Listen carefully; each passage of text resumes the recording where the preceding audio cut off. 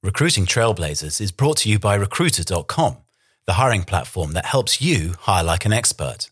Recruiter.com empowers organizations of all sizes to recruit talent faster using virtual teams of on-demand recruiting experts, coupled with leading video, AI search, and curated job matching technology. Recruiter.com Video can help shave on average 168 hours off your recruiting process without slashing quality of the hire. Visit video.recruiter.com and enter code RECRUITER1000, that's recruiter with a capital R and the number 1000, to access the Recruiter.com video beta program for free. Again, that's video.recruiter.com and enter code RECRUITER1000. Coming to you from Silicon Valley, I'm Marcus Edwards, and I'm on the hunt for recruiting leaders, producers, innovators, and pioneers who've made their mark on the industry and can't wait to share their points of view. We'll tackle the tough topics and dig deep to find the answers you're looking for and some actionable advice you can take to the bank. So stick around and stay tuned, and welcome to Recruiting Trailblazers.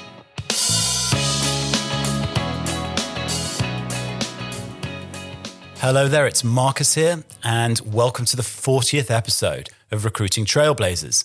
So this week, what I've decided to do, instead of an interview, I've assembled, 13 clips from the most recent podcasts, short clips, pearls of wisdom from some of my guests, with a bit of narration by me in between each clip, and just a chance for you to review some of the podcasts that you may have already listened to, or possibly discover a couple that you might have missed, and you can go back and listen to for the first time. So in this first clip, we're going to hear from Adam Conrad, who's the founder of Great Recruiters, which is an online reputation management platform for recruitment agencies. Now, there's nothing that Adam is more passionate about than candidate experience. Take it away, Adam. You only place maybe 2 to 5% of the people you talk to, but you leave an impression with 100% of those people. Right. Whether or not you're asking how that experience was, they remember it. They don't remember what you tell them. They remember how you made them feel. And when I look back at my career, some of the most successful sources that I had of referrals were never people that I successfully placed. They were people that I treated well. And so when their friend was looking for a job, they're like, you have to call Adam. An excellent point indeed by Adam Conrad. Up next, we've got Hung Lee, who produces and publishes the weekly newsletter Recruiting Brain Food. Very successful, I think, to about 25,000 subscribers. And we were basically talking about the pros and cons of working from home and what the likely scenarios are facing employees as the pandemic draws to a close and companies decide how to engage with employees moving forward. There's going to be a bunch of companies that will successfully go on-premise only. So they'll just force it and say, you're coming back to the office. That's it.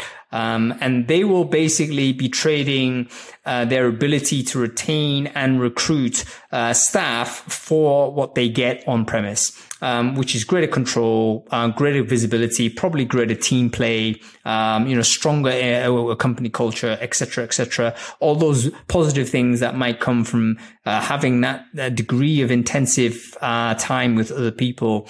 They will get that as a plus, but as a negative, they will have a problem with recruiting people and retaining people that, want to have the flexibility. A very interesting point of view there from Hung Lee. Thanks, Hung. And can't wait to see how this all shakes out. Up next is the always excellent Jamie Beaumont, the founder of Play to Pay, a hire now, pay later platform for small businesses using recruitment agencies. Jamie is actually an inbound king and generates all of his business through his social media endeavors. And somewhat controversially, mostly always amusingly, Jamie's really figured out how to get people to engage with his posts. I think social media is a funny one because what people don't realize about social media is it's a conversation. And a lot of people, when they post, they're posting as if they're announcing something. Right. And That's if me. you're in a room and you announce something, tell me how many people in that room speak back to you. 0. It just doesn't happen. Thanks, Jamie, for that excellent advice. Advice which I seem completely incapable of taking because I still post an announcement about my podcast on LinkedIn on a weekly basis. Nevertheless, I shall continue to ponder, as I'm sure many listeners will, how to create better and more engaging content on LinkedIn. And on that very point, another social media expert who came on the podcast was Joel Lalgee of Hoxo Media. Joel has got over 50,000 followers, I think, on LinkedIn. So he definitely knows what he's talking about, and he's a charming fellow. So let's listen to what he has to say. As you start to put content out, LinkedIn will actually test your content with your new connections. So what you start to find is as you add more people from your target market and as you put content out, you start to see, and it's a really easy thing to test. I mean, you just start to see people checking out your profile. And so you can go to the Who's Viewed My Profile tab and you can see who's actually coming through from my content. So I think for an ROI, the biggest ROI is you're going to see more profile views. You're going to see more, potential DMs as well from people saying, hey, I want to work with you. I'm interested in what you're doing. It looks like you're taking a fresh approach. And really the biggest ROI over time is people just start to know who you are. People start to know who you are, which means that when you do reach out to them, you're not a complete stranger. You see, I know this stuff. I just need to implement it. Anyway, thanks a lot, Joel. And up next, we've got Mitch Sullivan. Mitch is the author of a fantastic book on recruitment called On Recruitment, and he is the author of a course called Copywriting for Recruiters, a topic about which he is extremely passionate. Take it away, Mitch. What's absolutely critical if you're going to start getting more of the right people with the right qualifications responding to your ads or your emails or your social media posts is you've got to immediately, quickly tell the reader what's in it for them. Right. Why might this job be better than the one that they're currently doing? Thanks a lot, Mitch. And by the way, I did go to copywritingforrecruiters.com and complete the course that Mitch wrote. It's an excellent insight in how to write really creative copy for job ads.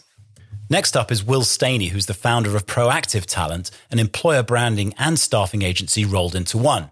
Will has some very strong feelings about employer branding. Take it away, Will. I'm seeing, and this pandemic has brought this on too, a humanization of company brands overall.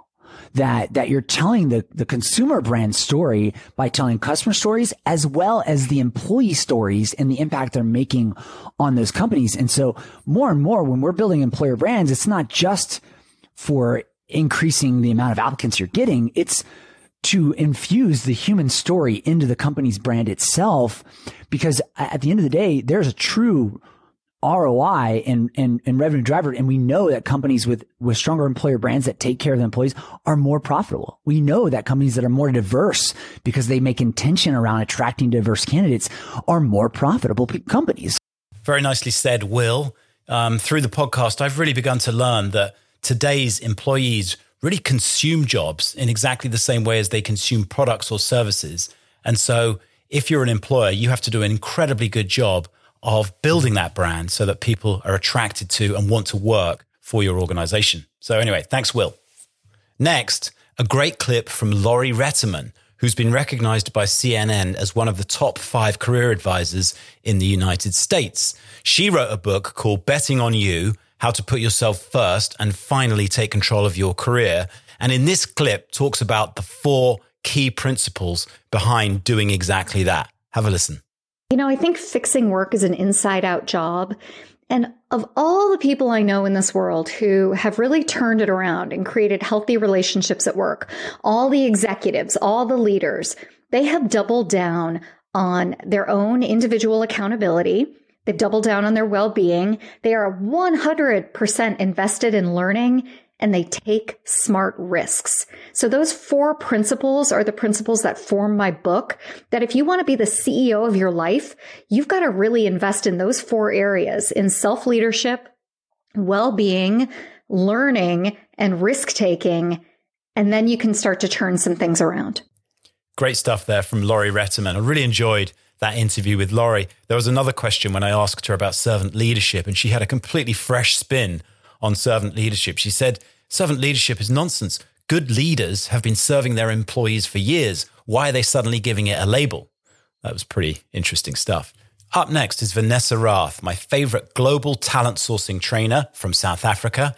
And in this clip, Vanessa shares with us the top 3 skills that you need to possess today to be competitive as a sourcer.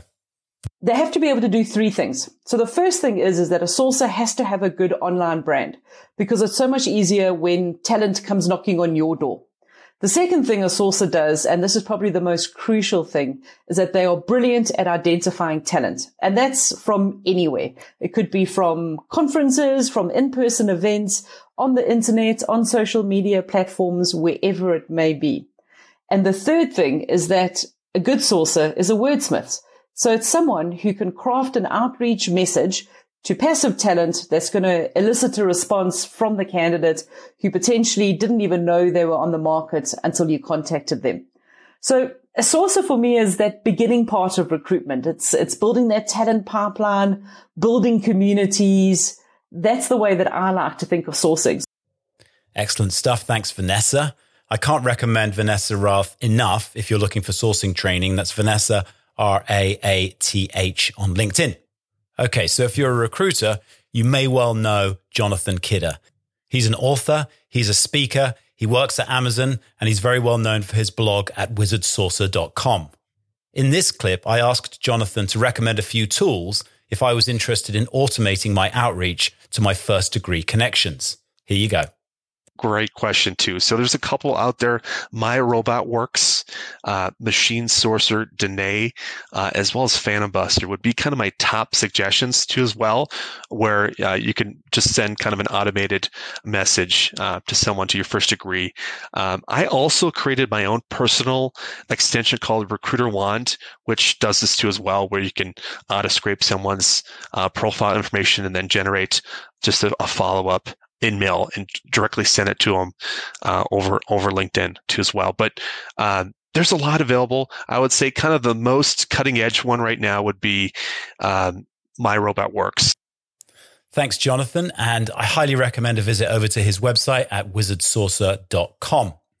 Up next, Mike Myatt is the chairman of N2 Growth, one of the top sort of mid-sized executive search firms in America. And in this clip, he really discusses the importance of thinking about business outcomes during the search process instead of focusing on duties and responsibilities, etc. Have a listen. Making the hire is not the end game. It's having a hire that adds contribution margin and creates successful outcomes and makes the people around them better and solves the problems and leverages the opportunities. And so where most search firms, I think, their role ends at the placement, that's where ours really begins. I mean, our engagements include 6 months of post-hire advisory work, and we stay engaged because what we're trying to do is drive business outcomes. And so for us, when we're talking to candidates, we're not as concerned about the spec as we are who's going to be really successful and impactful in the role. So let's say on spec, as an analogy, we'll find some people that are bullseye, but we're going to go out probably several concentric rings and find people that are in adjacencies or even non-adjacent markets that we believe could still sit in the chair and do the job well. They would just do it differently, right? Thanks a lot, Mike. Excellent stuff there. And in the next clip, John Randolph talks about the man from the Old Testament who serves as the inspiration for the name of his company, Benaiah Consulting. Hopefully this one will make you chuckle. Have a listen. One of the things that really kind of resonated with me when I first read about him was it mentions that he chased a lion into a snowy pit, killed a lion with his bare hands. So that's really where a lot of what it is that we've done as a business has come from, is we want to work with clients and candidates on chasing down those lions that they're facing in their career and their business. That's an interesting analogy for the recruiting business, that we chase lions, jump into pits with them, and kill them with our bare hands. Absolutely. I'd argue that it's a little harder than that. I won't argue with you about that, because as long as you've done it and I've done it, there's a few battles that we've walked out of scarred and beaten and bruised. Thank you, John. And I'm sure there aren't too many agency recruiters who would argue with that. Up next is Mike Batman Cohen. He's a legend on LinkedIn. He's a sourcer. He's a trainer. He runs his own company. He's a speaker at conferences. Everybody knows who Batman is. And in this clip, he shares how important it is to be authentic in your messaging and your outreach. So when people ask, like, what is the one thing, if I could change, that would help me get better responses? I'm like, stop writing. Hey, that was my next question. Yes. Stop writing shitty emails. That's the one thing. How do you stop writing shitty emails? Read your email back to yourself and not like in your head. Say it out loud and not like when you're reading it like this and you're going through and reading the email. Yeah. Actually say it out loud. And if you sound like a goober or some weird professional version of yourself, or you're stumbling over your words, delete it and start over. Words of wisdom there from Mike Batman Cohen. And in the final clip for today's show, I interviewed Henna Pryor. She was a top producer at Kforce, and now she teaches recruiters how to write, in her words, insanely effective emails. Definitely a skill worth acquiring or polishing up. Here you go. Think of how you feel when you've gotten a communication that was clearly for you, not for someone like you, not for someone in your industry or in your role, but was clearly for you, and how different that feels and how likely you are to engage with someone that wrote something for you. What's interesting is I'm not suggesting that every email is for you. I'm not suggesting that every email is 100% custom and personalized. I don't think with the speed of the industry that's realistic, but the goal is that every email should feel like that's what's happening. That's the key. That's the key to really effective sales messaging. They should always feel like that. And so that, as they say, is a wrap. I hope you enjoyed this episode of Recruiting Trailblazers as much as I did in producing it and editing it. And of course, feel free to go back into the catalog and listen to some of these interviews again or for the first time. And please make sure we're connected on LinkedIn. I'm always open to conversations and feedback. So for now, it's goodbye from me. I'll speak to you again soon. Cheers.